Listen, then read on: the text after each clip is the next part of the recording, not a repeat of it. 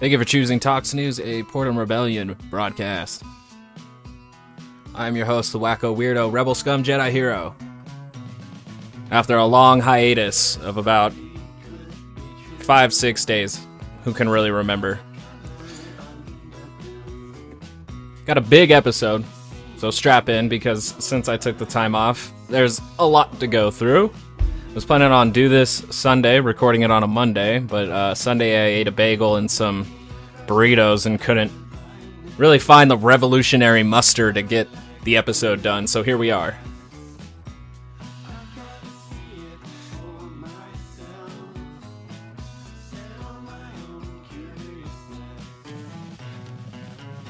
So what exactly do we have today?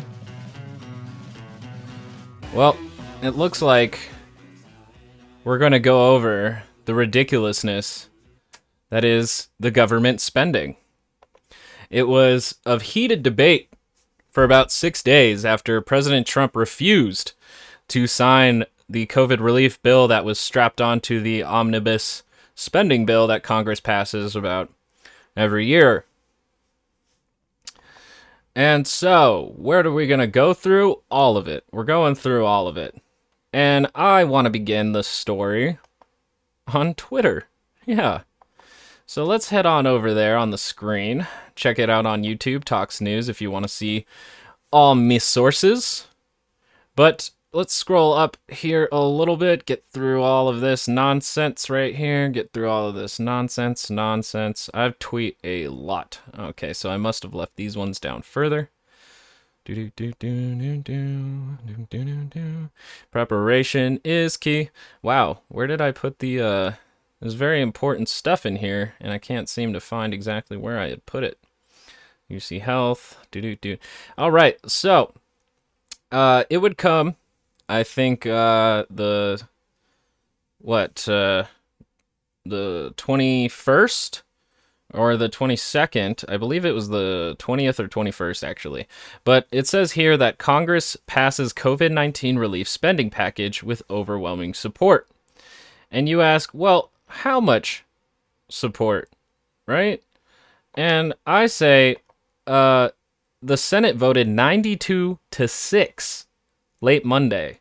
So that was, the 21st, to approve the infusion of coronavirus aid together with a $1.4 trillion spending bill that will fund the government through September 2021.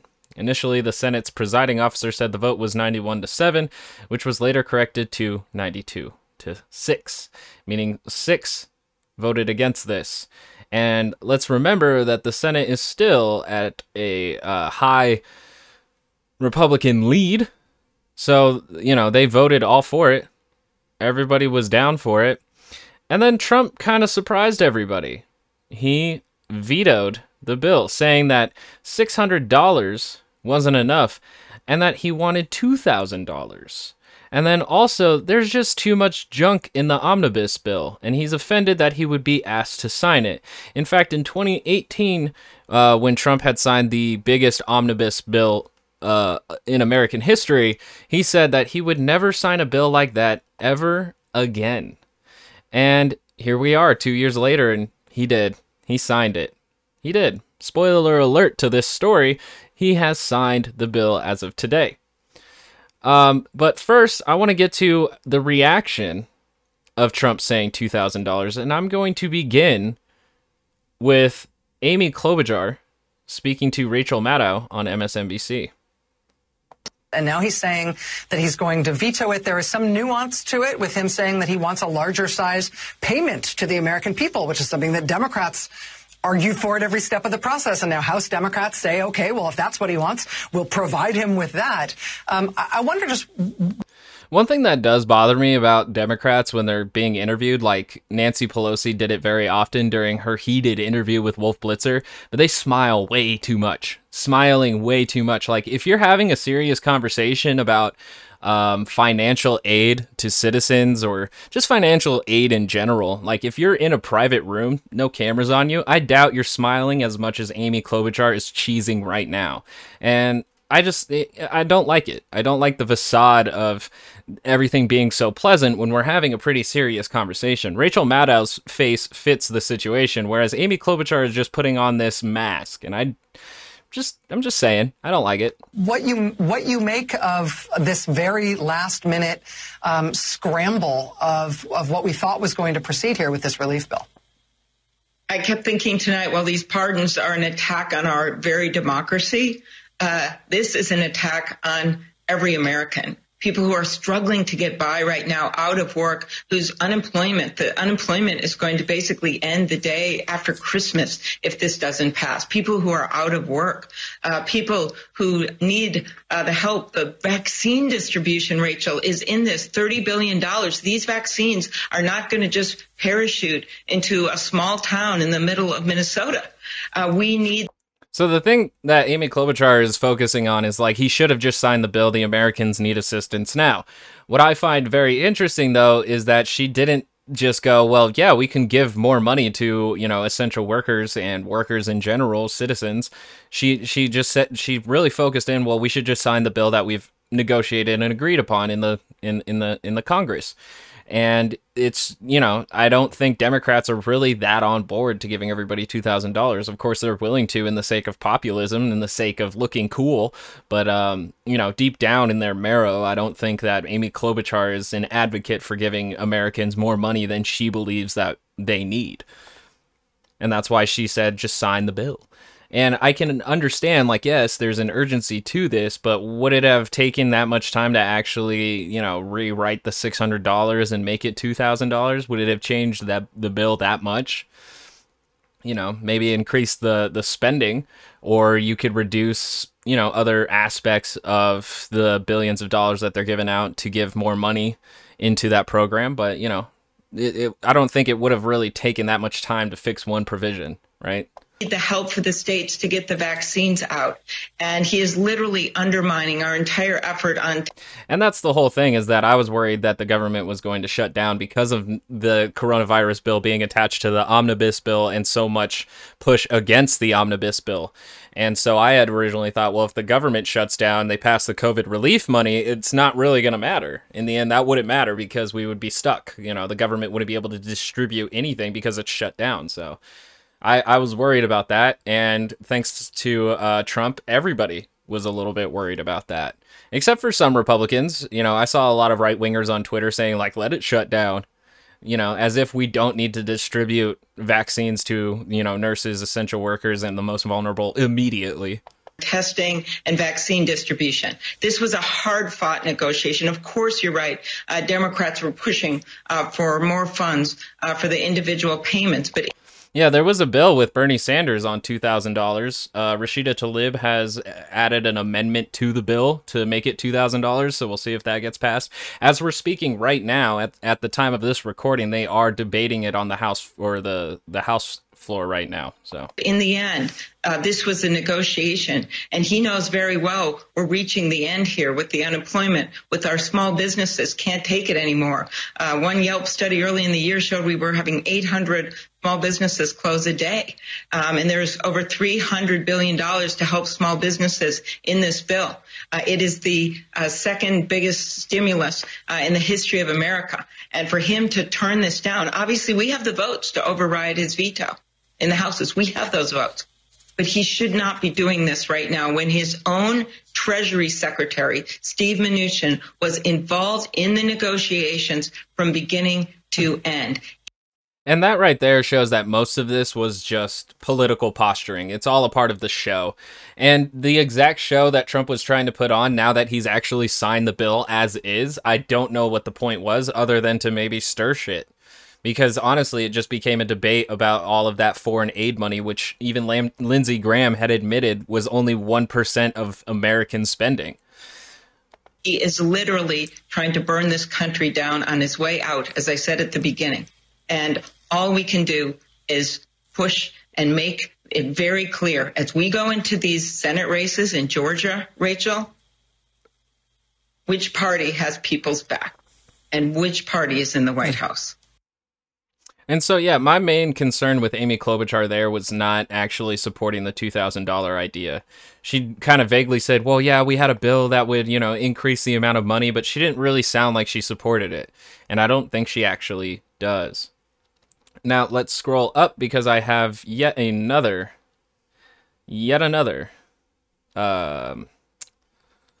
response here. There it is. Let's get it from the beginning, though. I don't want to start in the middle. Lego. I don't think the $2,000 checks This is coming from former Treasury Secretary Larry Summers. make much sense. The real issue is going to be sustaining this expansion.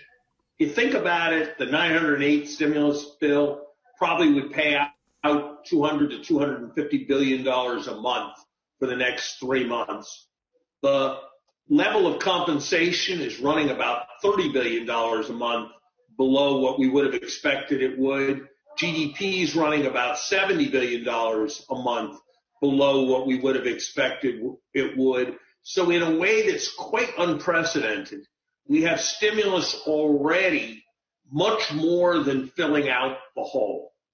And given that lots of the hole is from the fact not that people don't want to spend, but that they can't spend because they can't take a flight or they can't go. And of course, none of that's true because during Thanksgiving, everybody went, like not everybody, but 2 million Americans, 2 million Americans took flights. The airlines are still open. It's actually more consumer confidence that is at risk here. And people being aware that the virus is around are not feeling comfortable spending their money, especially if it has to go into their savings where they might need it later. So it's definitely more of a consumer confidence issue because so far there's only 3 or 4 states that actually have restrictions to going out while the rest have none. They do have, recommendations. And in the state that I live in, everything is open except for theme parks and water parks. But those aren't major drives for our economy.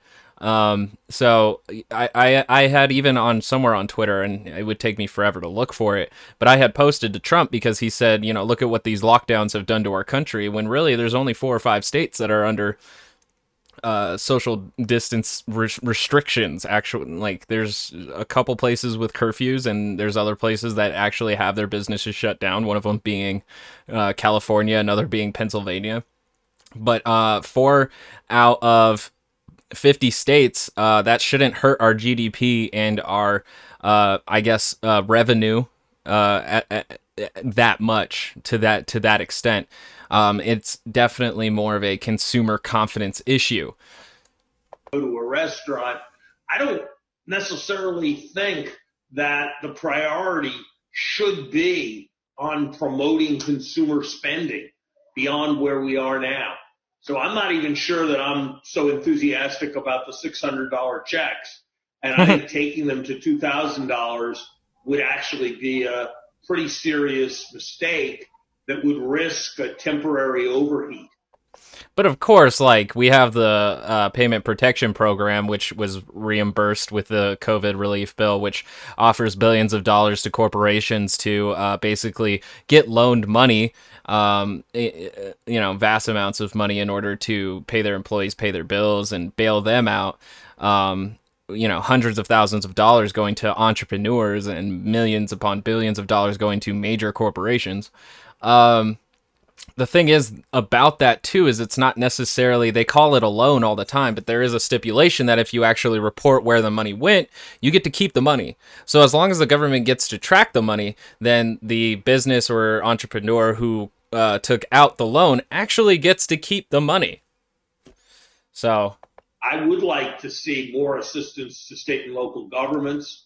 I would like to see more money put into testing, more money put into accelerating vaccines.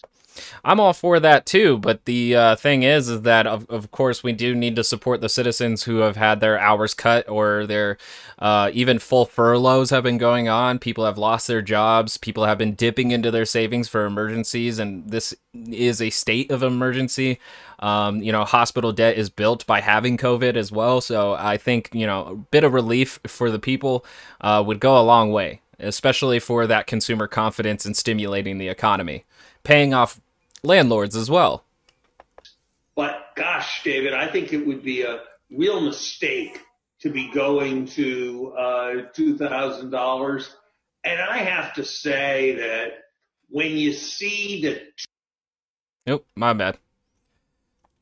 rig, you can almost be certain that something crazy is in the air. And so when I see a coalition of Josh Hawley, Bernie Sanders, and Donald Trump getting behind an idea, I think that's time to run for cover. Yeah. When Bernie Sanders and Donald Trump agree on something, we should just outright ignore it. Thanks to the former Treasury Secretary for the wisdom of let's just focus on state and local governments testing, and, as if that's not in the bill. Let's see here. I just wanted to put this because NBC News had reported, and this has to do with the $2,000, but NBC News says more than 50 million people living in America, including 17 million children, will likely experience food insecurity by the end of the year, according to Feeding America, the country's largest anti-hunger organization. And that reminded me of an old story. It comes from 2012. It's a research article. Several researchers there, one from the Institute for Food and Development Policy, another from the University of Berkeley, California, Berkeley. And the research was from July 2012, and it says here, we already grow enough food for 10 billion people and still can't end hunger, which means the access to food isn't the problem. People having money to access that food is the problem. Because people cannot have food unless they can trade it in for dough. You gotta turn that dough into sustenance for your survival. So that's what I had from Twitter. Now, before we get into the rest of it, I wanted to start with this WRAL article saying, fact check, social media mixes up COVID relief, omnibus bill. It was posted December 23rd with an update on December 23rd, about 4 hours later. So, it's by Miriam Valverde, PolitiFact reporter. Let's get into it. I wanted to get into this because it goes over basically the essentials of what you need to know inside of the omnibus bill, and that's going to be important for the video segments that we are going to get into. So, let's begin. Shortly after lawmakers agreed on sending $600 stimulus checks to many Americans, Facebook users said the COVID-19 relief bill put foreign interests and the arts above the needs of the American people. Quote, every American left and right should be calling for a hashtag veto of this stimulus deal, which provides more funding to foreign governments and to American arts centers than to the American people, said a December 21st post. The post included a picture listing domestic entities in foreign countries appropriated millions, if not billions of dollars, juxtaposed with just $600 for the American people. Under domestic funding, Under domestic funding, for instance, it listed the Kennedy Center getting $26,400,000. And it shows a bit of the post there. I think overall the $600 equates to $166 billion, so keep that in mind. Now let's continue. The post mentioned at least 8 foreign countries receiving aid, including Egypt, Sudan, and Ukraine. According to the post, Egypt would get $1.3 billion. The post was flagged as part of Facebook's efforts to combat false news and misinformation on its newsfeed. The post is right that Congress appropriated funds for foreign aid and for American art centers, and Americans are free to disagree that taxpayer money is allotted in this way. But it's wrong to suggest that such funding is in the COVID-19 relief bill. And I've been on Twitter having that argument, is that yes, you're allowed to disagree with taxpayer money being spent. You know, that's part of your free speech. You can disagree with these things. But unfortunately, we do live in a constitutional representative republic, meaning that we elect people to represent us, and this is what you voted for. So if you don't like it, you need to replace your Congress members. You need to call them and let them know that you don't support foreign aid. I, on the other hand, support foreign aid for certain issues. I don't like a lot of things that we spend our money on and for, the motivations behind them. But at the same time, too, foreign aid isn't inherently bad. If you're only like a America First nationalist if you believe that that's just inherently bad, that we shouldn't spend any money foreignly. internationally. But the article continues here. On December 21st, lawmakers in both chambers of Congress passed a $2.3 trillion spending package, a roughly $1.4 trillion omnibus bill consisting of 12 different bills to fund the government during fiscal year 2021, and a separate approximately $900 billion bill specifically for COVID-19 relief. Lawmakers also passed several other small bills. It's the $1.4 trillion part of the package that included funding for U.S. policies and priorities within the country and abroad. The Facebook post conflates provisions of the COVID-19 relief bill with provisions in the omnibus spending bill. COVID-19 relief bill. So, it says, it's been about 9 months since a $2 trillion COVID-19 relief bill was signed into law by President Donald Trump. Some members of Congress were frustrated that legislative leaders released the new bill, 5,593 pages long, just hours before they were expected to vote on it. Some people argue that Americans should be getting more than $600 in direct payments, and the Facebook posts echo that sentiment. At the same time, the posts don't mention the other forms of relief that will be available to some Americans, including unemployment assistance. Overall, the COVID-19 relief bill totals more than $900 billion. Americans who meet specific income criteria are expected to get $600. The relief bill includes about $166 billion for the stimulus checks, according to a breakdown from the Committee for Responsible Federal Budget. Here's the group's breakdown of what else is in the bill.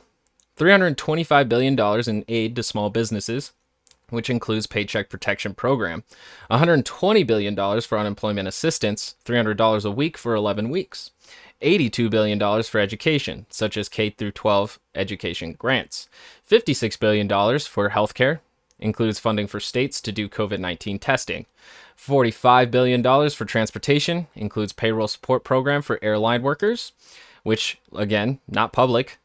So that's a bailout for the airlines, specifically from the airlines that is separate from the PPPs. Very interesting. $83 billion of other spending, such as rental assistance, nutrition programs. And $40 billion for other tax cuts, such as extend and expand employee retention tax credit. Funding for foreign countries, arts, and other spending bill. The Facebook post says that lawmakers provided aid to at least 8 foreign countries in the COVID-19 relief package, including $1.3 billion to Egypt. That's not part of the COVID-19 relief bill. The omnibus spending bill, under the header Foreign Military Financing Program, says that $1.3 billion is to remain available until September 30th, 2022, and should be made available for assistance for Egypt. It stipulates several conditions for the disbursement of those funds. For instance, $225 million will be withheld until the Secretary of State certifies and reports to Congress that the Egyptian government has taken steps to improve the rule of law, democratic institutions, and human rights. Which, to be perfectly honest with you, and this is not the article, but me saying that Egypt has been pretty bad at those things. So I guess incentivizing them is an interesting way to get them to stop monetarily. But at the same time, I don't know. It's hard to say just because we do have a lot of issues here domestically. But I do hope that it can steer them into a more democratic state. Unfortunately, they are not. So the article continues. Appropriation bills usually include foreign aid, commonly for military and humanitarian aid, which is funny as fuck because we fund both. Because, military aid and humanitarian aid kind of like, I don't know, they conflict with each other in certain aspects. It goes on to say here, our reporting has shown that foreign aid historically represents about 1% of the overall federal budget, which is something that Lindsey Graham had said on Fox. Polling has shown that average Americans assume the U.S. spends about 31% of its budget on foreign aid. The omnibus spending part of the package passed by Congress also calls for $26.4 million to remain available until September 30th, 2022 for the John F. Kennedy Center's Operation Maintenance and Security. The Facebook post flags that appropriation, but omits that it's part of the omnibus spending bill, not part of the COVID-19 relief bill. The domestic funding and foreign countries funding in the post are part of the omnibus spending bill, not the COVID-19 relief bill. The total of the foreign aid and domestic funding mentioned in the Facebook post is not greater than the funding in the COVID-19 relief bill. So, no pay raise for Congress. Other Facebook posts also claimed wrongly that Congress snuck a pay raise for its members into the new legislation. It did not. The same claim was made about the CARES Act in March. As we reported, congressional pay raises are fixed to the Employment Cost Index, which measures changes in wages. Pay increases are automatic unless Congress votes them down, which it has done repeatedly since 2009, according to the Congressional Research Service.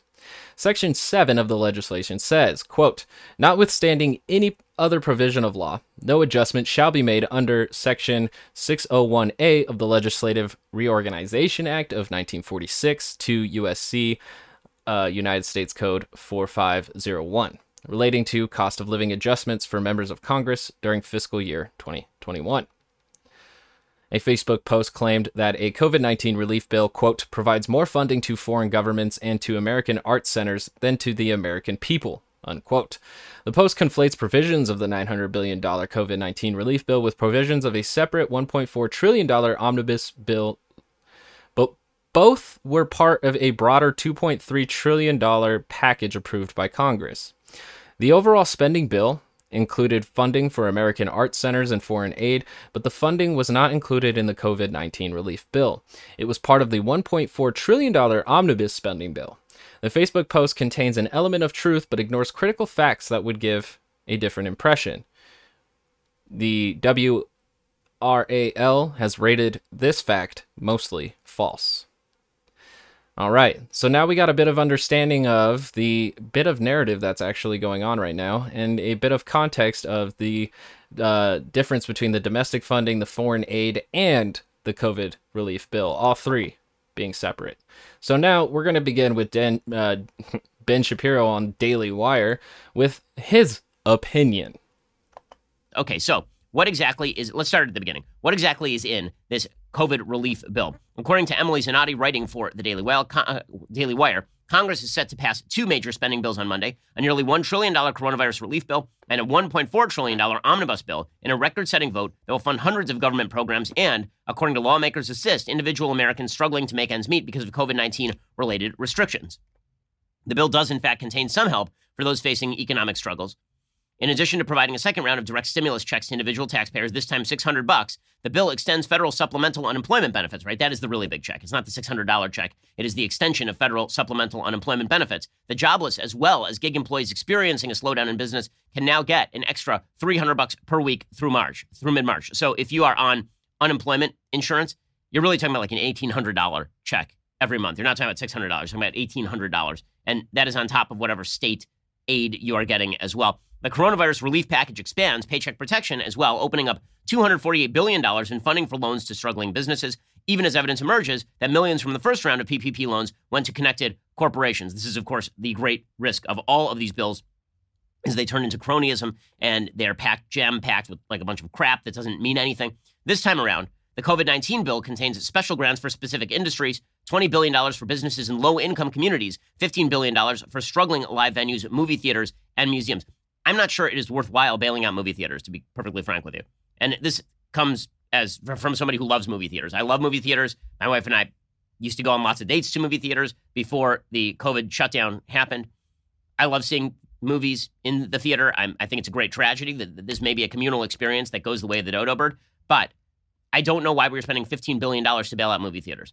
Not given the fact that you've got places like HBO Max that have already explained that they are going to simultaneously release things in theaters and at home, which means that people are just not going to go to theaters. I think that movie theaters are going to be the last thing to come back, and it's going to become more of a specialty thing. I don't think you're going to see movie theaters on, every other corner the way that you used to. What an incredibly long tangent. There are a number of breaks for businesses, according to Emily, some of which haven't gone over well on social media.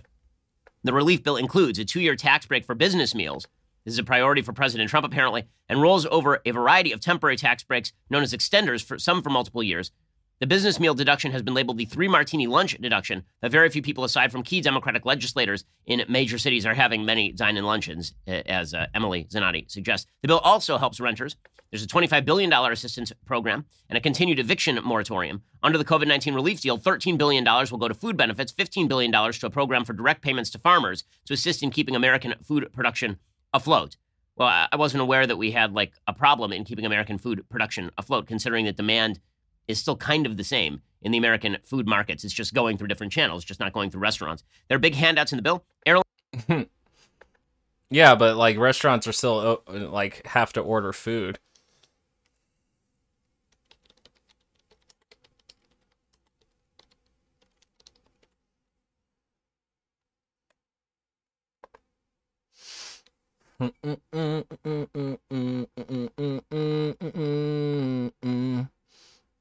Refuse to connect. That's an interesting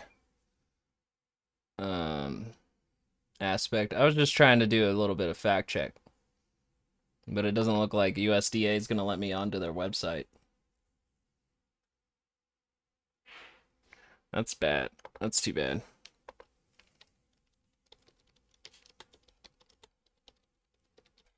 But I know from the trade war with China, the farmers were actually hurting a bit. Let's see.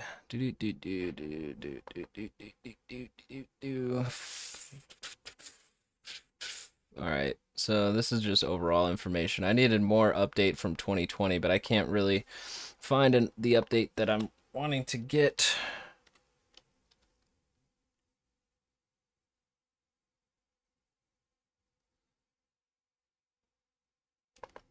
Oh,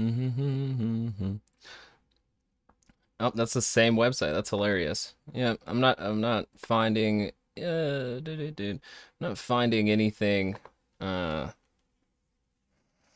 too specific on this. Unfortunately, it's not really reported on too hard. Let's see. Let's see here. Approximately 2 million farms throughout America in 2017.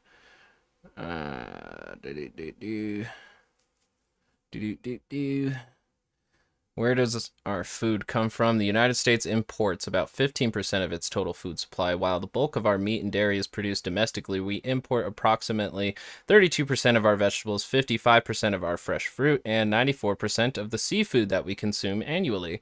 Our top countries of import are Canada, Mexico, France, Italy, and China. Mexico is responsible for nearly half of our total fruits and vegetable imports, while Canada is responsible for around 19% of our total meat and fish imports, with Australia, China, and India not being far behind. Let's see, how has COVID-19 affected food producers? It is important to understand that the biggest threat to the global food supply chain as of right now isn't necessarily to production itself. In many cases, farmers have been able to produce just as much as they were before the crisis. As it stands, the production of many staple crops, such as wheat, corn, and soybeans, is largely mechanized and has therefore been less affected by the crisis as fruits and vegetables. The issue we face right now is one of transportation, where tight restriction on trade and movement have compromised the ability of food items to actually get to the market. This has led to instances of mass dumping, evocative of Great Depression era inefficiency. The food supply chain, being an intricate series of steps, can break down entirely if producers are unable to sell their goods, which might actually be the issue here, which Ben Shapiro was talking about production and not so much of consumption. Additionally, American agriculture is heavily dependent on migrant workers, up to 2.7 million of whom are undocumented.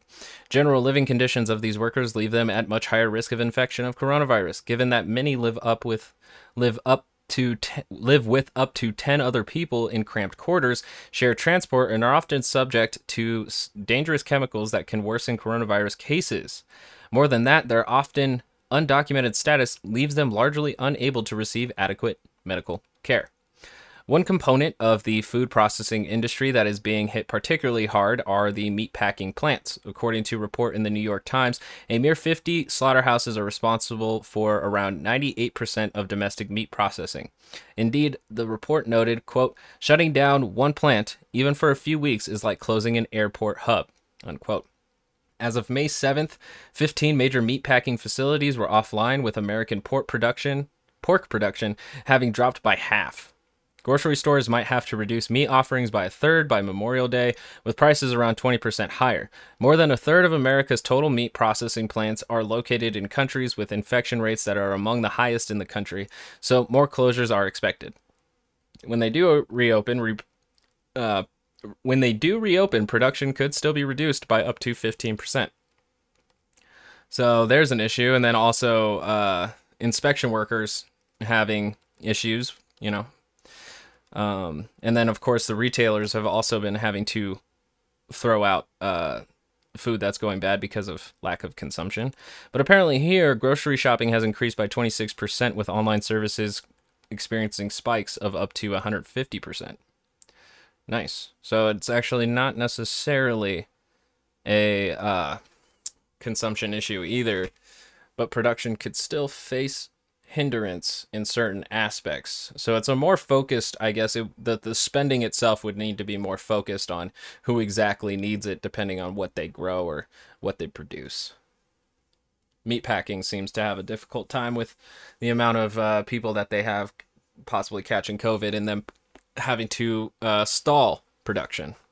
Airlines get $15 billion. Again, I'm not sure that is worthwhile. I'm not sure that the taxpayer should be paying out airlines who've experienced this shock and setback. You don't want them going bankrupt. You want them still existing, obviously. But it seems to me that airlines, it's going to be a while before people are traveling in quite the way they used to. People are not going to travel casually quite as easily for probably a couple of years, particularly if you're elderly. Airports are going to get $2 billion. Amtrak is going to get $1 billion. So I guess that leaves Joe Biden and Pete Buttigieg particularly happy. Very, very romantic, Amtrak. Higher education is going to get $82 billion. Higher education should receive $0. Okay, they should not receive $82 billion. Higher education is wildly overpriced. It has been pushed up in the marketplace by federal loans in the first place. There's a good case to be made that huge swaths of higher education should be left on the cutting room floor, including many of the what we would call North Campus majors at UCLA, the liberal arts majors, should be left on the cutting room floor. I do not know why we are dumping out $82 billion to higher education, particularly at a time when you are looking at places like Harvard that have billion-dollar endowments. That makes See, and he's actually making, I don't know, besides the liberal arts thing, but he is making, I consider, valid points about the spending, which, again, I support under the First Amendment speech. Everybody should say what they don't support their tax money going towards.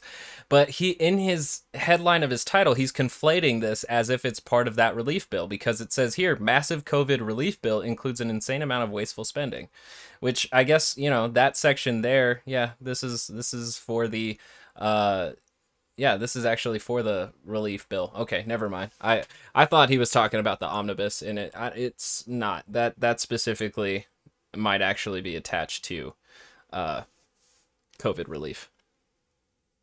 I did not see that in the fact check up here, but yeah, that probably is.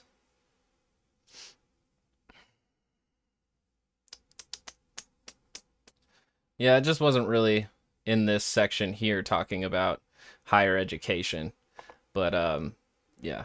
Makes no sense to me. The U.S. Postal Service also wins big. Congress used the bill to forgive a $10 billion loan to the U.S. Postal Service, a loan they gave to the service in an earlier coronavirus relief bill. The USPS has no hope of ever paying back.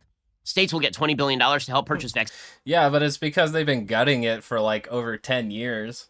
It's definitely, it's taken some hits, especially since it has to put so much money in reserve, like more money is in reserve for their employees' retirement than they actually could ever make. They would have to increase their prices exuberantly in order to cover that cost, when I think, you know, that we should make the government revenue actually pay for the retirement of government employees. Vaccines and distribute them. They also get $20 billion to help with expanding COVID-19 testing. They don't get a bailout for the economic damage they've incurred during the extended virus lockdown. Democrats pushed for that. Republicans said no. On the other hand, Republicans were pushing for a limit to legal liability for corporations based on COVID, right? If they said you need to come to work if you're not sick, and then people came to work and they were sick, people were going to... No, that's not specifically what it was. It's, you know, if they did, you know, let's say if you actually had a positive test and they told you to come in anyways, but it's mostly about like protecting companies from their unsafe working conditions. If they took like zero precautions of blocking people from coronavirus, say like a meat packaging plant didn't require masks or any necessary steps to protect their employees, and at a meat packing facility, because of the temperatures in it, they were at higher risk, especially working indoors.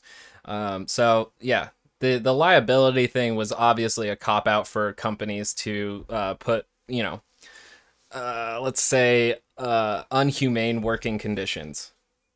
Sue these corporations. Apparently, they still can, theoretically. There are further expenditures that are now coming to light. Apparently, the final draft of the bill contains a number of handouts for Congress, including a provision paying for the additional pandemic expenditures incurred by the Congressional Daycare Center. Ooh, sounds great. And $5 million to protect members from the coronavirus by expanding testing and increasing the budget of the congressional physician. Also, the Washington, D.C. government got $38 million in reimbursements for its work controlling protests and providing security. Why? Did they do a good job with that? Did I miss the part where the Washington, D.C. government did a fantastic job controlling protests and providing security when people were literally running through downtown Washington, D.C., just breaking store windows?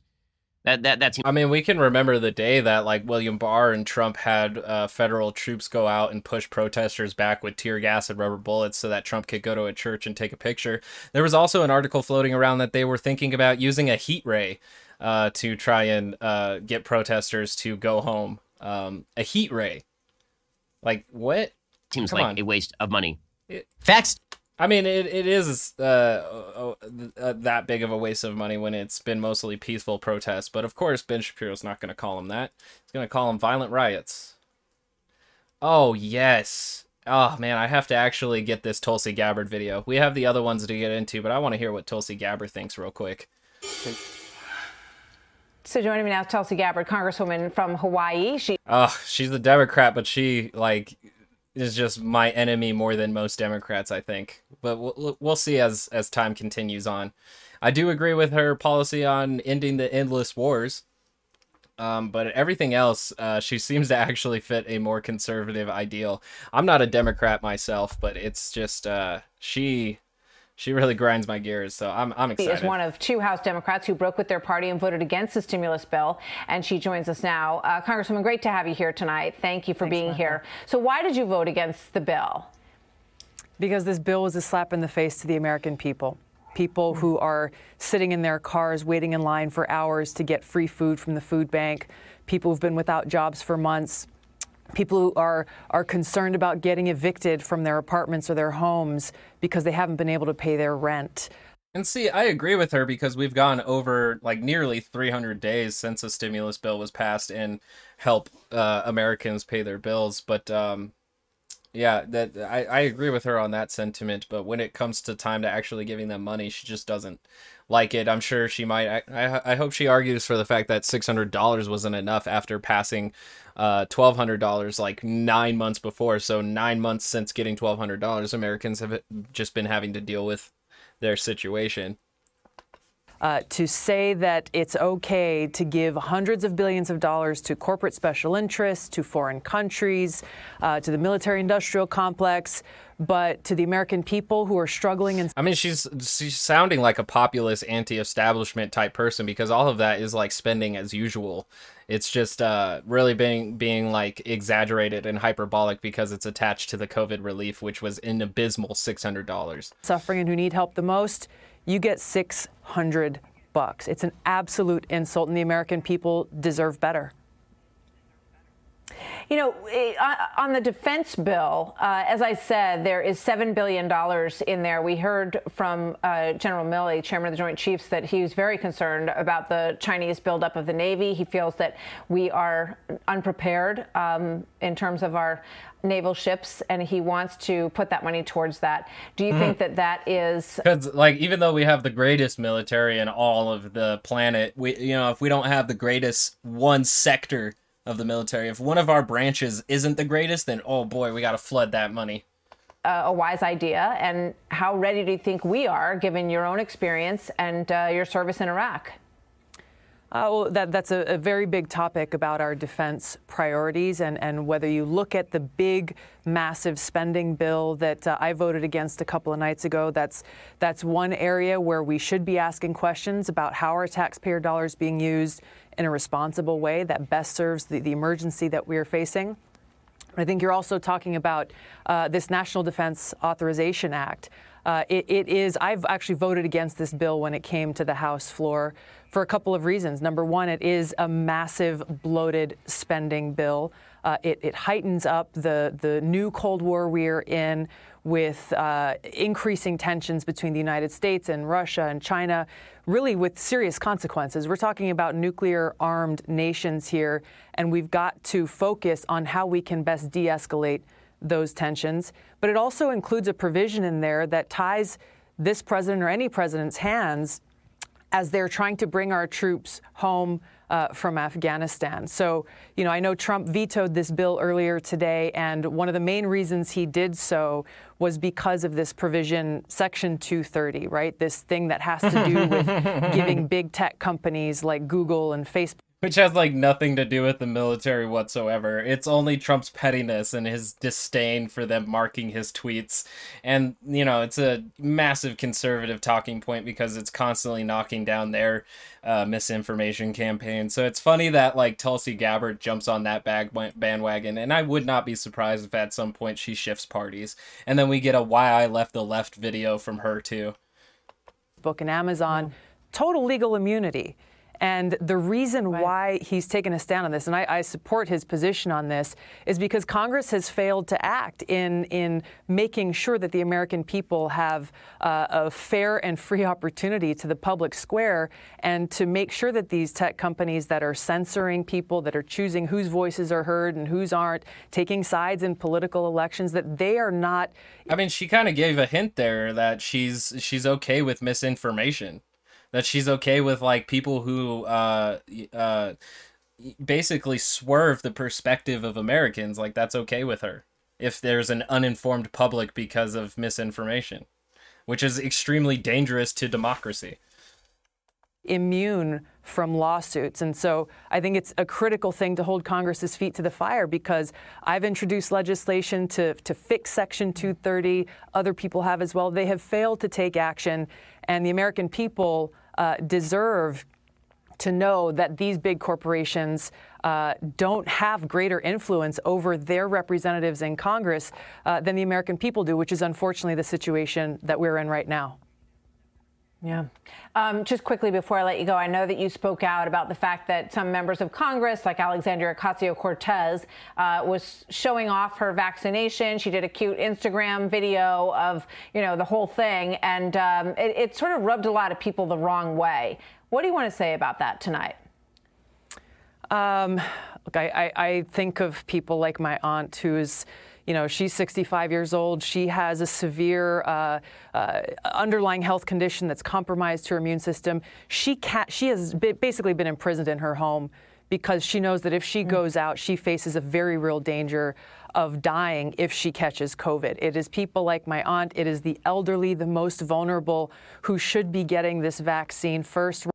I agree with her, but here's the thing, is that it was actually, like, policy. Like, I covered a video from Mitch McConnell who was saying that the reason why members of Congress were getting the vaccines first is because of the continuity of government.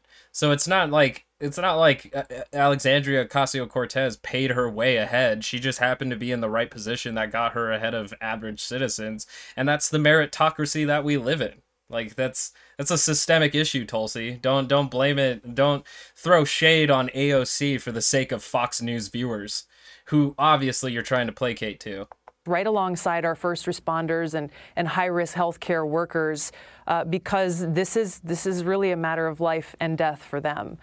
For others, if my colleagues, I've called on them, if members of Congress, if you are healthy, if you are under the age of 65, join me in refusing to get the vaccine until our seniors and elderly Americans are able to do so. I guess you could refuse. I guess you could. But I think Ocasio-Cortez is taking it because she wants to show publicly that she supports vaccinations, because in this country, there's a lot of people who are anti-vax. And Tulsi Gabbard has a nice excuse that she doesn't want to take it unless, you know, the most vulnerable get it first. But I wonder if eventually, if she's going to say that she's never gotten it, she'll never need it. That would be a very interesting but not surprising turn of events. And then the next video that Fox is recommending me is Rand Paul blasts socialist spending in coronavirus relief bill. Rand Paul, so enlightened that he thinks socialism and communism is when the government does stuff. Because unless there was actual voting by the people, direct democracy, nowhere near socialism. But I'm not going to watch that video.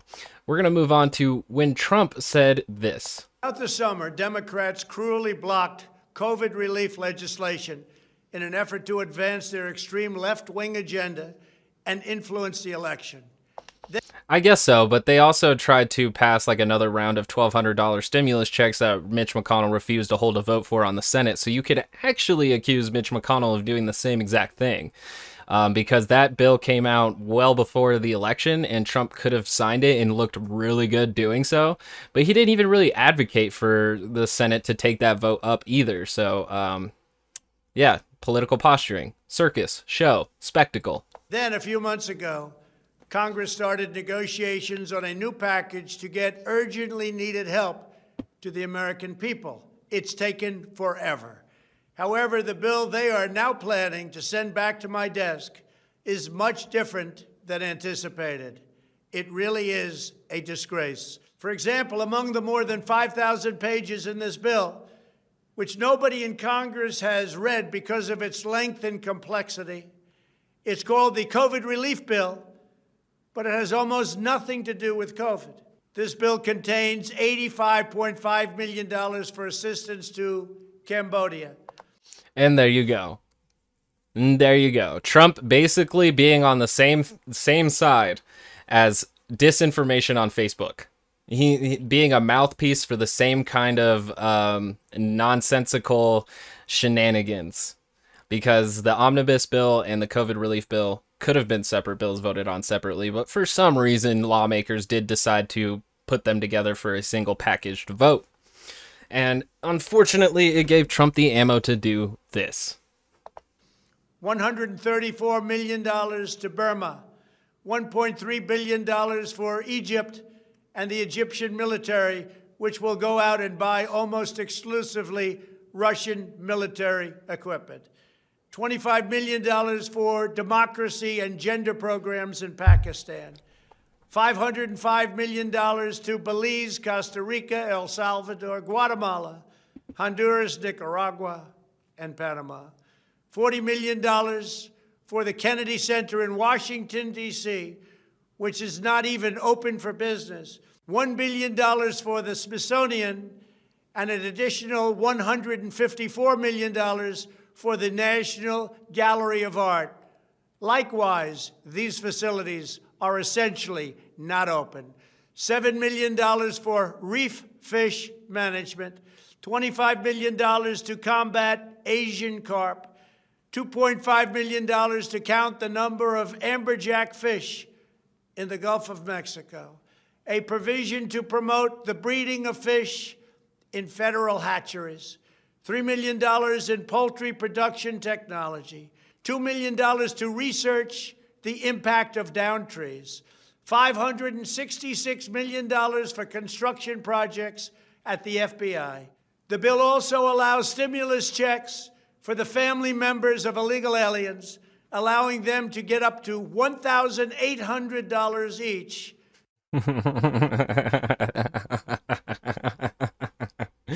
But that's if those family members are filing taxes. And then if they're getting that much money, that means they have an income above $75,000 a year. So he's just attacking immigrants because, oh boy, do the nationalists love that. This is far more. Can you believe people who are related to undocumented immigrants are getting money? How dare they? And the Americans are given. Despite all of this wasteful spending and much more, the $900 billion package provides hardworking taxpayers with only $600 each in relief payments. And that's if you're at $75,000 or lower. Anything above that actually gets more money. And, again, nobody's really making that clear that people who already make more money are getting more money. Meritocracy, anybody? Not enough money is given to small businesses, and in particular restaurants, whose owners have suffered so grievously.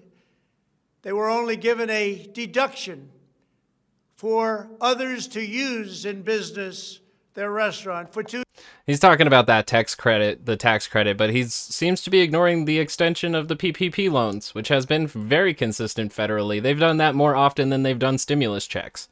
2 years.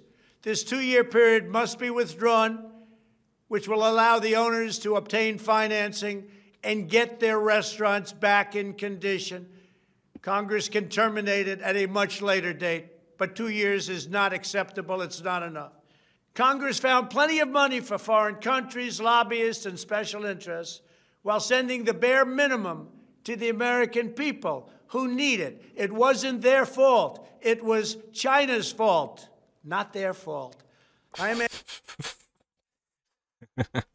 It's China's fault. Asking Congress to amend this bill and increase the ridiculously low $600 to $2,000 or $4,000 for a couple.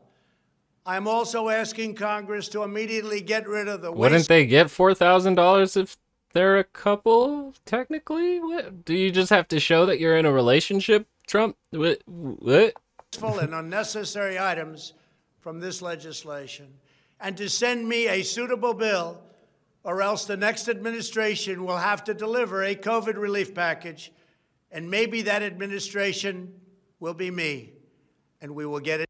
I feel like he did that whole thing just to say that at the end. To still say that he can win the election, you know, because he's got to rile up the base up until January 6th when he wants them to really go wild in the streets of D.C. Done. Thank you very much. What a dirtbag.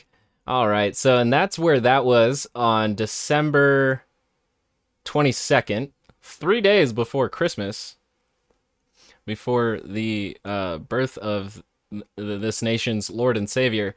And then immediately, right after that, News alert, President Trump averting a government shutdown, signing the massive $2.3 trillion spending bill, which includes $900 billion in coronavirus relief. The emergency fund. And yeah, he signed it anyways. He literally never says what he actually means. And since we've hit about the hour mark, I'm going to have to hit a pause, and we will be right back with more Talks News. Gotta give it to the masses. The masses.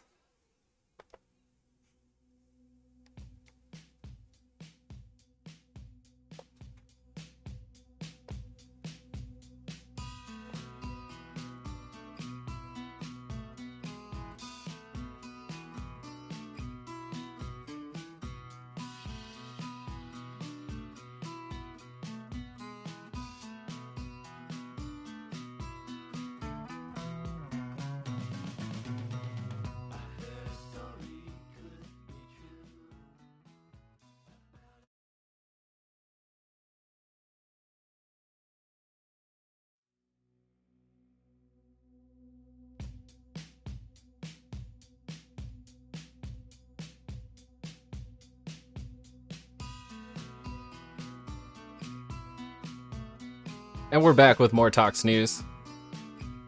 Continuing the COVID-19 relief bill package talk.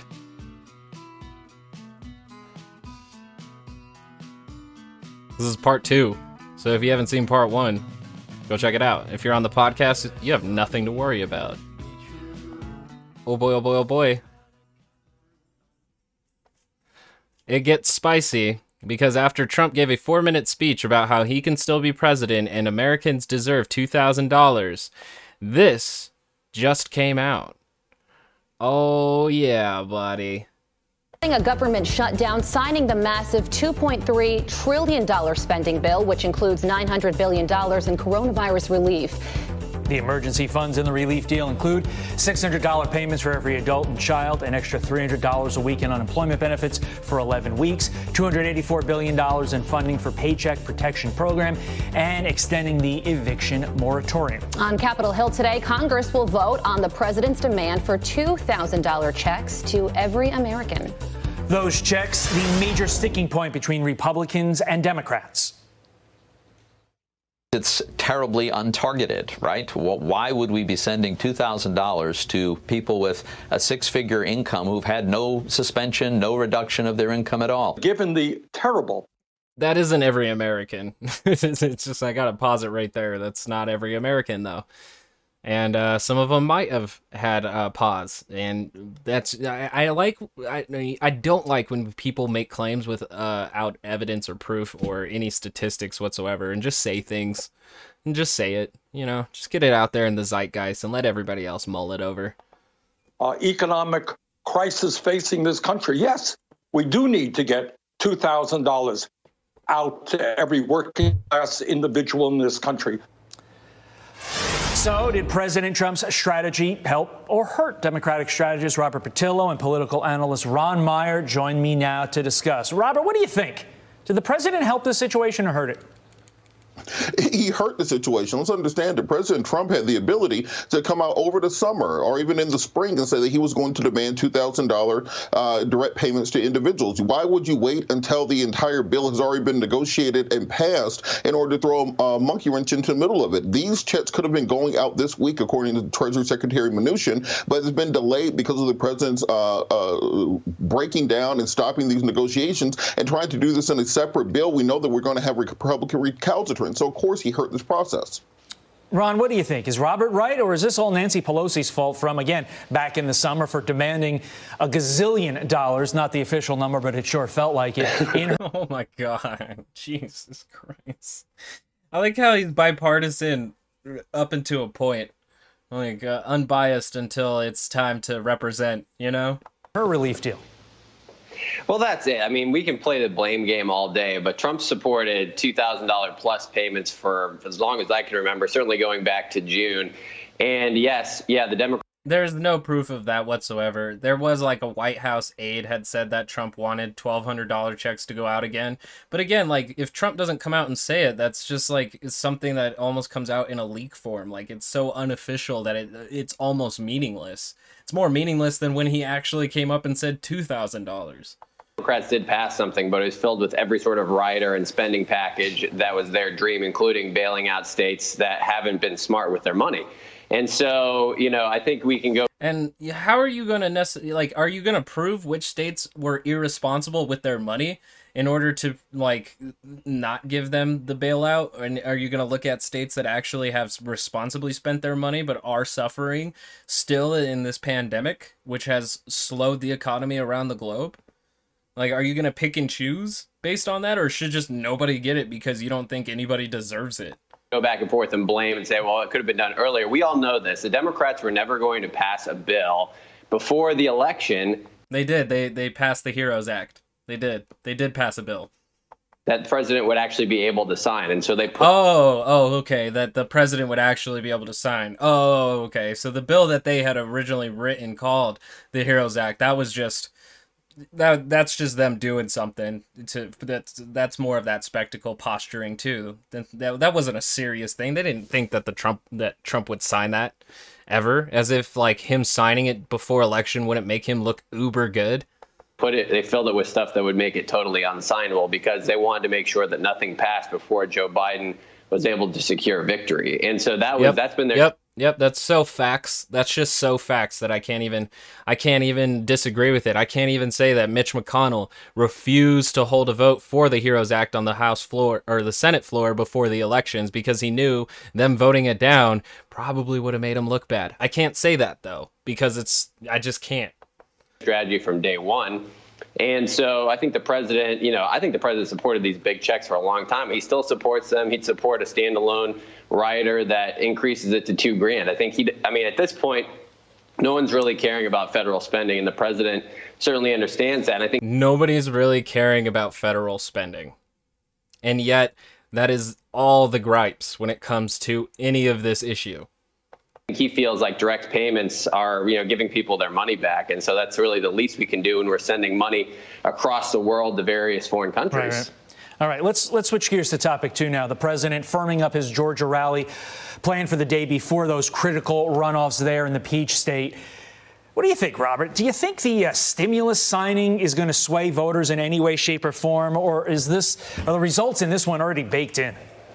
The answer is yes. It is going to sway because it directly affects their lives.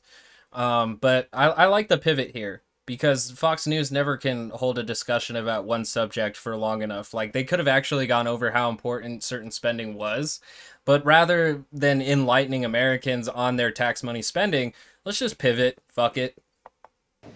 Well, the issue is that you've had Kelly Loeffler spending $500 million on commercials, criticizing Raphael Warnock for wanting to make direct payments to individuals. And now, a week before the election, President Trump coming out in favor of the exact policy that Raphael Warnock has been in favor of for the entirety of the campaign. Kelly Loeffler consistently throughout this pandemic is worried about enriching herself the same way that her husband, Jeffrey Spetzer, did in 2008 until 2009 with credit default swaps that caused the Great Recession. So these people have consistently demonstrated they feel that direct payments to the American people are unnecessary, but to help millionaires and billionaires is what they really care about. And I don't think President Trump is going to change that with a sudden trip to Georgia next week. Ron, Yes. I like Robert Patillo a lot. Oh, wow. And, you know, that's me showing my bias, but I agree with almost everything that he said. Your response. Listen, I think that both of the current incumbent senators voted for the relief. I think they've supported additional relief from time to time. And what it comes down to really is momentum and people wanting a true. Mitch McConnell's bill in response to the HEROES Act was a $500 billion bill that did not include direct payments to Americans. Check on government. You know, when the president-elect gets sworn in January 20th, people are going to want to know there's a check and balance. And if the Democrats hold both the House and the Senate and the presidency, I don't think that's what the American people want. I think they want divided government. They want to make. They still have the Supreme Court, and then they'll still have like a less than majority in both the House and the Senate who can challenge every piece of legislation that comes across their desk. So checks and balances not existing just because a political party has all two pieces of the legislation in one executive. They still have their fail-safe emergency safe word button of the Supreme Court. So, you know, obviously just really masking what checks and balances actually means, you know, in the name of getting Republican shit done. Make sure that DC is forced to compromise and that one party doesn't run roughshod over another. And if you look at these Georgia Senate races, I think that's what it comes down to. And especially when you have candidates on the Democratic side that really aren't in line with sort of moderate compromising values. They're really, you know, very hardcore progressive Democrats. And yeah, Warnock is hella progressive. He's really progressive, and he lets it be known. And so do we really want the Senate to be taken over in that way when we could have one party control? I don't think so. And I think they're scared. I mean, he just sounds scared to have representation actually represent working class folks rather than, you know, faceless conglomerate corporations. Ron Meyer is scared of that. You're going to see President Trump go down there to try to get some momentum for the Republicans to close this thing off. And I think that Republicans do have the slight momentum here, but it's going to be close. And you have to wonder if the president really just held his nose and swallowed his medicine here, because even though he hates the pork in this bill, he doesn't want to do anything which distances the two Republican senators there and potentially makes them lose. Yeah, it's all about. That's what he did it for. That's what he did it for, is so that they wouldn't have to debate the issue anymore and look poorly in front of their voters, even though obviously they don't represent their best interests. Okay. All right. Well, I was hoping that they were going to get more into the actual specifics of the bill, but of course that Georgia pivot was perfect for them to avoid that discussion. So to close out today's episode, we're going to get into this PragerU video called What is Big Green? I watched about a minute and 20 seconds and I was like, oh yeah, give me some more. But the thing is here too, is that the reason why I wanted to cover it is because the Green New Deal has been a topic in this country about spending more money on renewable resources and shifting our economy away from fossil fuel, which would be a massive shift for the economy, which entails government spending as well. So I feel like, in essence, this really all has to deal with the same thing, which is where's our taxes going? And I'm sure the overall objective of What is Big Green is to make the green revolution actually look like a major industry in the same way that fossil fuel is. So let's... You know, PragerU is a fake university that does about 5-minute videos on YouTube in order to indoctrinate or even, you know, convince people to hold down their positions of reactionary republicanism really hard, and that's the effort there. Hold on. What up? I got a fat tip from Mercy's mom. You want some Sonic? Sure. On me. Sure. You want to look at it? No. Chili cheese coney. A foot long? Yep. Chili cheese tots. Chili cheese tots? Medium. No, I'll be okay. Shake? No, I had that. I'm okay. I'm gonna get into this PragerU video that's gonna say that like green energy is gonna destroy America. Yeah, it's basically funded from like Home Depot and a bunch of rich Republicans, and they make like 5-minute videos that basically just like oversimplify and lie in order to either convince people that such and such is a bad idea, or to get other conservatives to have like really vague talking points when they encounter someone who doesn't agree with them. But most of the time, you can know when they watch PragerU. You'll know. Yeah, and they're also very related to the Steven Crowder. I was just about to say, brainless pro-choice claims right to murder. Ooh, that was 4 hours ago, too. Change My Mind is back. Might have to do that on Wednesday. Monday, Wednesday, Friday, Britt. Talks News. Catch it on YouTube. I don't know if you've seen Find it on your favorite streaming podcast platform. I'm in every one of his videos, you know that? Yeah. My roommate Britt is in every Crowder video. If you look hard enough, you will find her in the crowd somewhere. No, I'm the table man. Oh. Always the table. Oh, well, spoiler alert, she's actually the table. Alright. I'll see you later. Yep. Goodbye, man. That was my frequent guest, Britt. She'll be back next episode. All right, Prager, take it away. You've heard a lot about big oil, big pharma, big tech, and all the other big bad players out there. I want to talk to you about the biggest, baddest one of them all. This Goliath doesn't deal in billions, it deals in trillions. I'm talking about Big Green. Yes, the environmental movement. It's the richest, most powerful big in the world right now. Nothing else. No, it's not. No, it's not. No, it's not.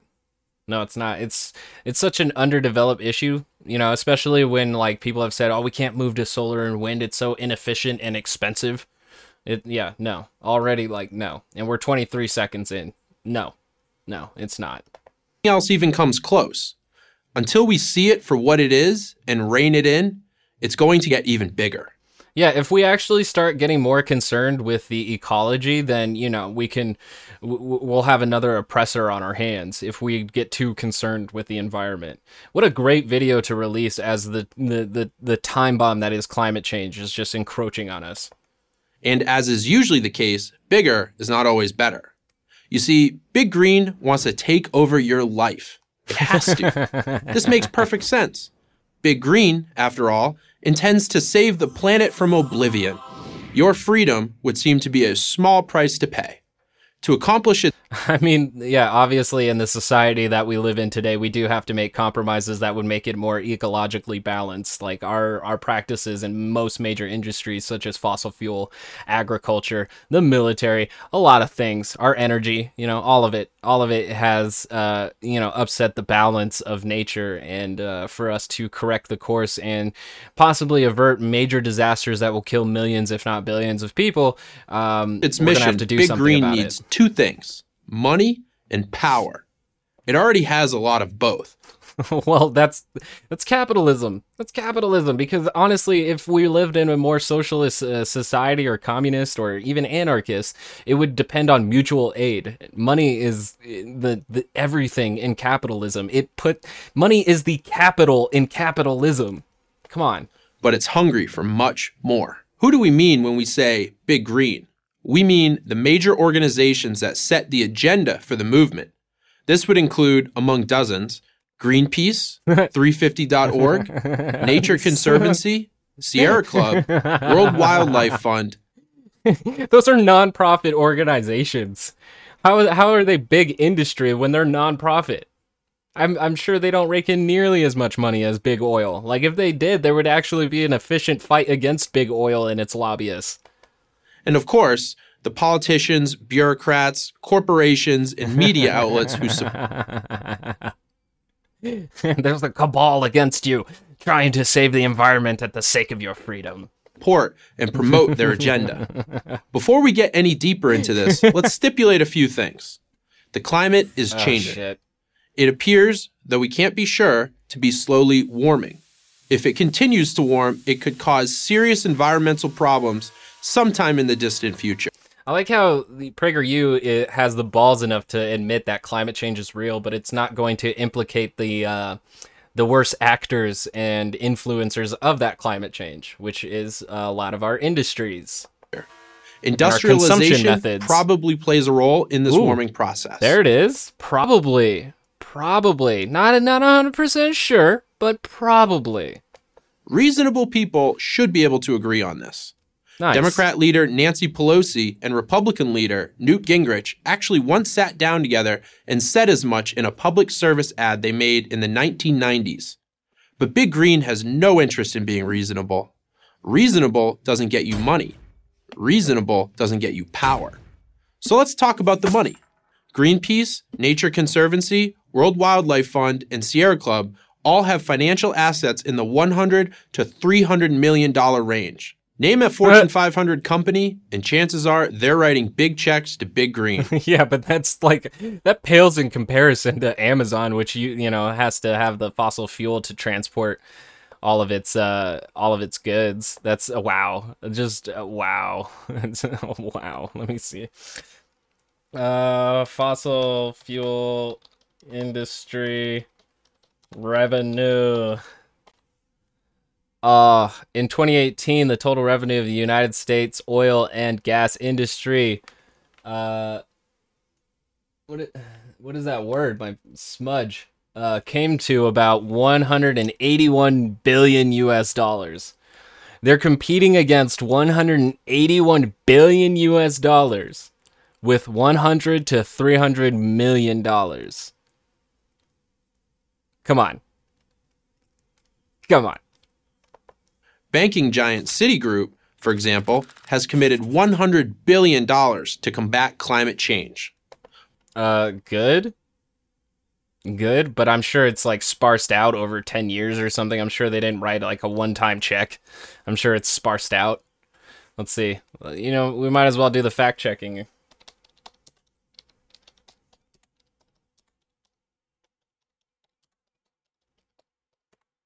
Plus, also, it could be just like an investment for them because it is the future of energy if we're going to continue living on this planet. Yeah, see? It says $100 billion environmental finance goal. Citi will lend, invest, and facilitate $100 billion over 10 years, beginning 2014 to 2023. Yep. But the real money is at the government level. In 2009, the Obama administration directed more than $110 billion to be spent on renewable energy investments under the American Recovery and Reinvestment Act alone. And the thing is, though, is that none of that money goes to those organizations that he named. It goes to, like, actual businesses that generate, say, solar energy, wind energy, and other various alternative renewable resources. So, you know, if we could get like the specific of those businesses, we might have a better argument, but still renewable energy probably isn't on the level of $181 billion of revenue. This is investment to get, you know, it going. So that's interesting. What the taxpayer got for this investment, other than long forgotten $500 million boondoggles like Solyndra, is hard to say. I don't know what happened to Solyndra.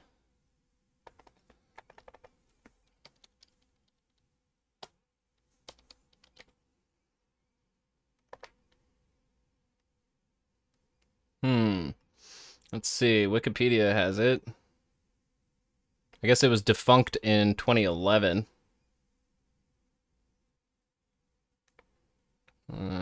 Oh, it's pretty big.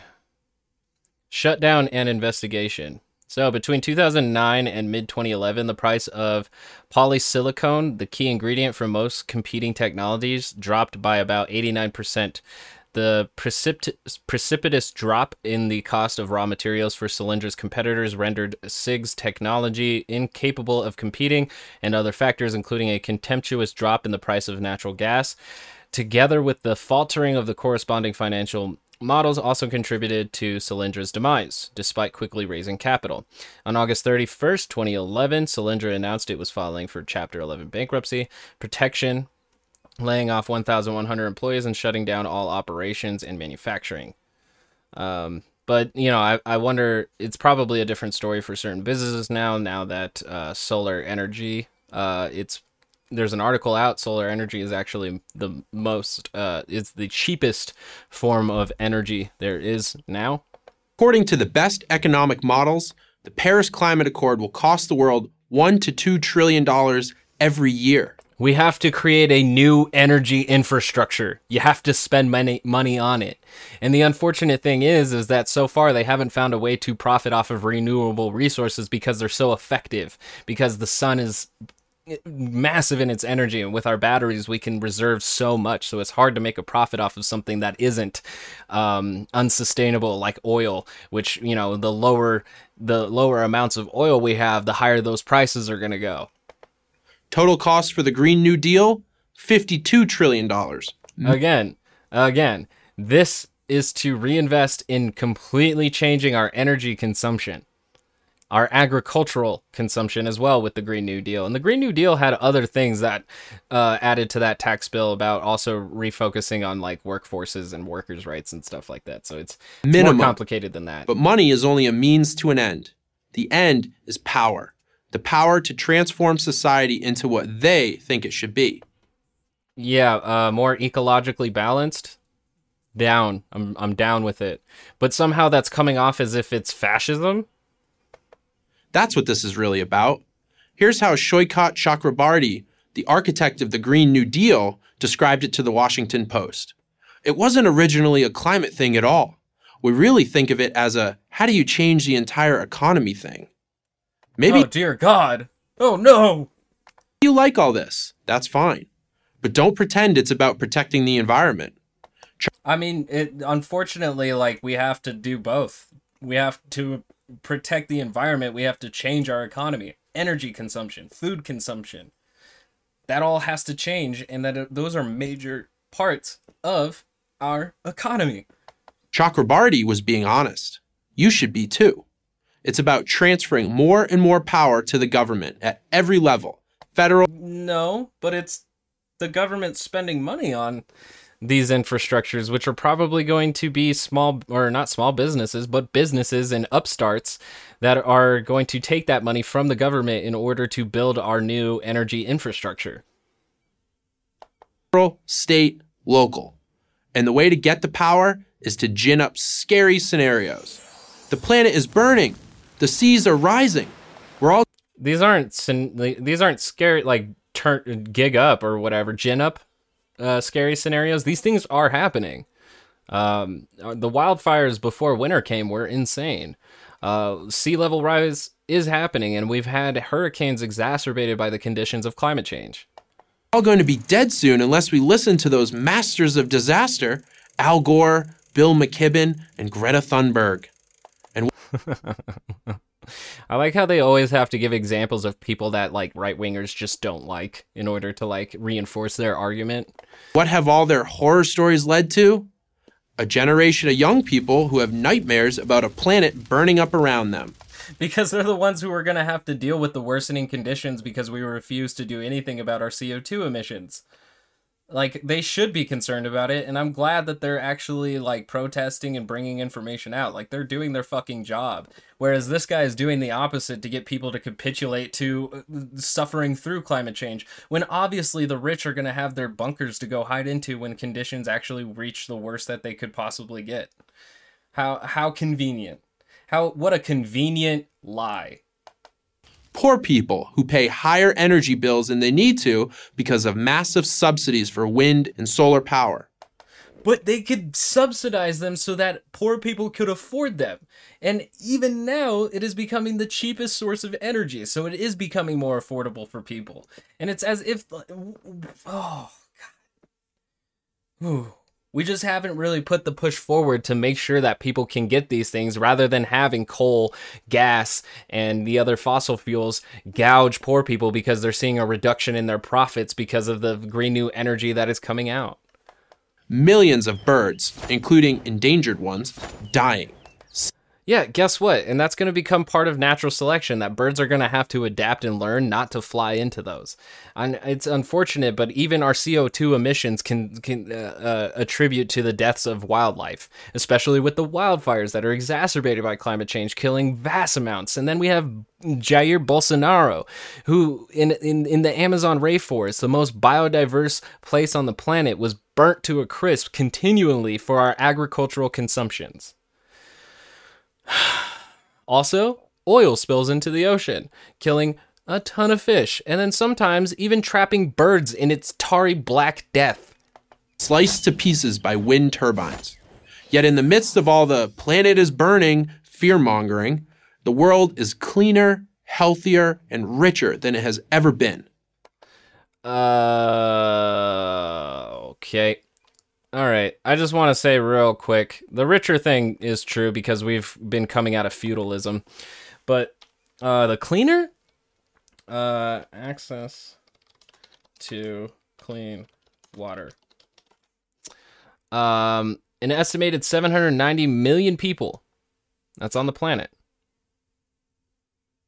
With that's 11% of the world's population are without access to an improved water supply. An estimated 1.8 billion people, which is 25% of the world's population, are there without adequate access to adequate sanitation. Access to clean air. Oh, that one doesn't come up quite as clean.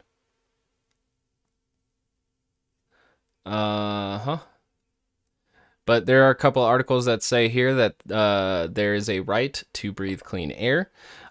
India has oxygen bars where you can breathe in flavored oxygen because the air is so dirty there that they need to go to a bar and pay somebody for profit in order to breathe clean. Let's see here.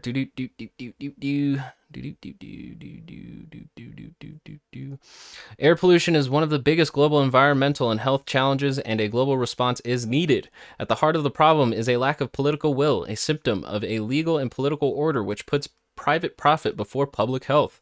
Part of the global response must therefore be legal frameworks which give effect to the right to breathe clean air. I was hoping to find specific statistics, but I can't, so we're just gonna have to move on. But there is clean air issues going on around the planet, especially the more industrialized your city is, the less likely you are to breathe clean air. Like metropolitan cities have incredibly polluted air because of the industrialization in the vehicles and such. Deaths from natural disasters are at all-time lows. Here's why. Human beings adapt when faced with climate problems. We're really good at it. We've been doing... So, you don't have to worry about climate change killing your family members or killing people you love and know, because you can adapt. You'll be fine. You'll be fine. It for thousands of years. Sea levels rising, build taller and better seawalls. Yep, we'll just keep building walls as they just keep, as the water level keeps rising. We're just going to keep building walls, and the walls will forever grow taller and forever protect us. There's no point at whatsoever that water will be able to abridge this whole planet and put everything underwater. Walls will protect us from immigrants and climate change. Walls. All we need is walls. Walls. That's what the Netherlands did. A good chunk of the country, including its international airport, is... But obviously that is like a temporary solution. Like the only thing that is going to stop sea level water from rising and killing their population is to actually get CO2 emissions down so that the planet can continue cooling itself, and Antarctica and the Arctic can rebuild itself. The North and South Pole are melting, which is contributing to the rise of seawater. Is below sea level. Need more water? Spread the gospel of drip irrigation and desalinization. Israel has more water. You need more water? Water your plants. Yeah. Even though water is decreasing, the amount of water that we're even having on this planet is decreasing. That's so funny that he's just like, water your plants. The water demands are expected to increase in a changing climate due to changes in temperature and precipitation. For example, in a warming climate, increased rates of evaporation and decreases in snowpack will decrease the supply of fresh water in some U.S. river systems and groundwater available to human use. So watering your plants is actually going to give you less water if the climate continues to change. Water than it needs, and it's in the middle of a desert. Need clean energy? All right, how does Israel get its water? Israel's sources of water include underground water from the mountain and coastal plains aquifers, groundwater from Lake Kinneret, rivers, lakes, floodwaters, and now water reservoirs. Underground water is the largest reserve of water in the country. Unfortunately, that's even more easily exhaustible than water that's on the surface level. So they have it for now. Build more nuclear power plants. Sweden gets half of its energy from nuclear. Yeah, but there's a lot of issues, like especially like how you get rid of toxic waste, and I would have to do more research specifically on how Sweden is taking care of their people with nuclear power. But I'm not really that for it, just because like anything that can go wrong with nuclear energy can devastate entire cities and populations and ecosystems. None of these simple, practical solutions makes much of an impact on Big Green. You don't raise money off of common because they're barely permanent solutions. Especially when we can have like solar panels and wind energy, which is much more safe and effective than building a wall around the ocean, than nuclear power. And like, of course, generating water, we would literally just have to fix our climate and have that more at balance so that our seasons are more themselves are more balanced. Because the longer we have drier seasons, the less likely we are to have water. Sense. And you don't get political. He's really not thinking long term. Power telling people how good things are. And you certainly don't become famous by being calm. Big Green is not poor, not honest, and certainly not powerless. It's time we all plug into that truth. I'm Rogan O'Hanley, aka DC Drano, for Prager University. Thank you. Honestly, if you're more concerned about your hamburgers than you are about ecological balance, I have nothing further to discuss with you. That has been this episode of Tox News. Find me on Twitter, ToxinPod. At ToxinPod, ToxnPod. And find this episode on YouTube where you can see the sources and other yada, yada, yada, yada, yada. Other than that, go read some Murray Bookchin, because he is the anarchist to go to when it comes to ecological balance with society. He's a great read. He's a great lecturer. He was alive in the 90s, so he understands the issues that are going on today. And if that isn't enough for you, there's one by, how do you say his name? Abdullah Öcalan, who led the Democratic Confederalism in Rojava, who also tried to implement more green solutions. So go check that out, rather than just believing PragerU off of its baseless, sourceless, evidenceless, lazy propaganda. And yeah, that's it. That's all I got for you. If you wanted more, check back Wednesday and Friday. And then I have a special episode on Thursday going over Yuval Noah Harari's Homo Sapiens book, trying to get in some more theory and some more readings rather than just right-wing talking points. But other than that, have a wonderful, wonderful life.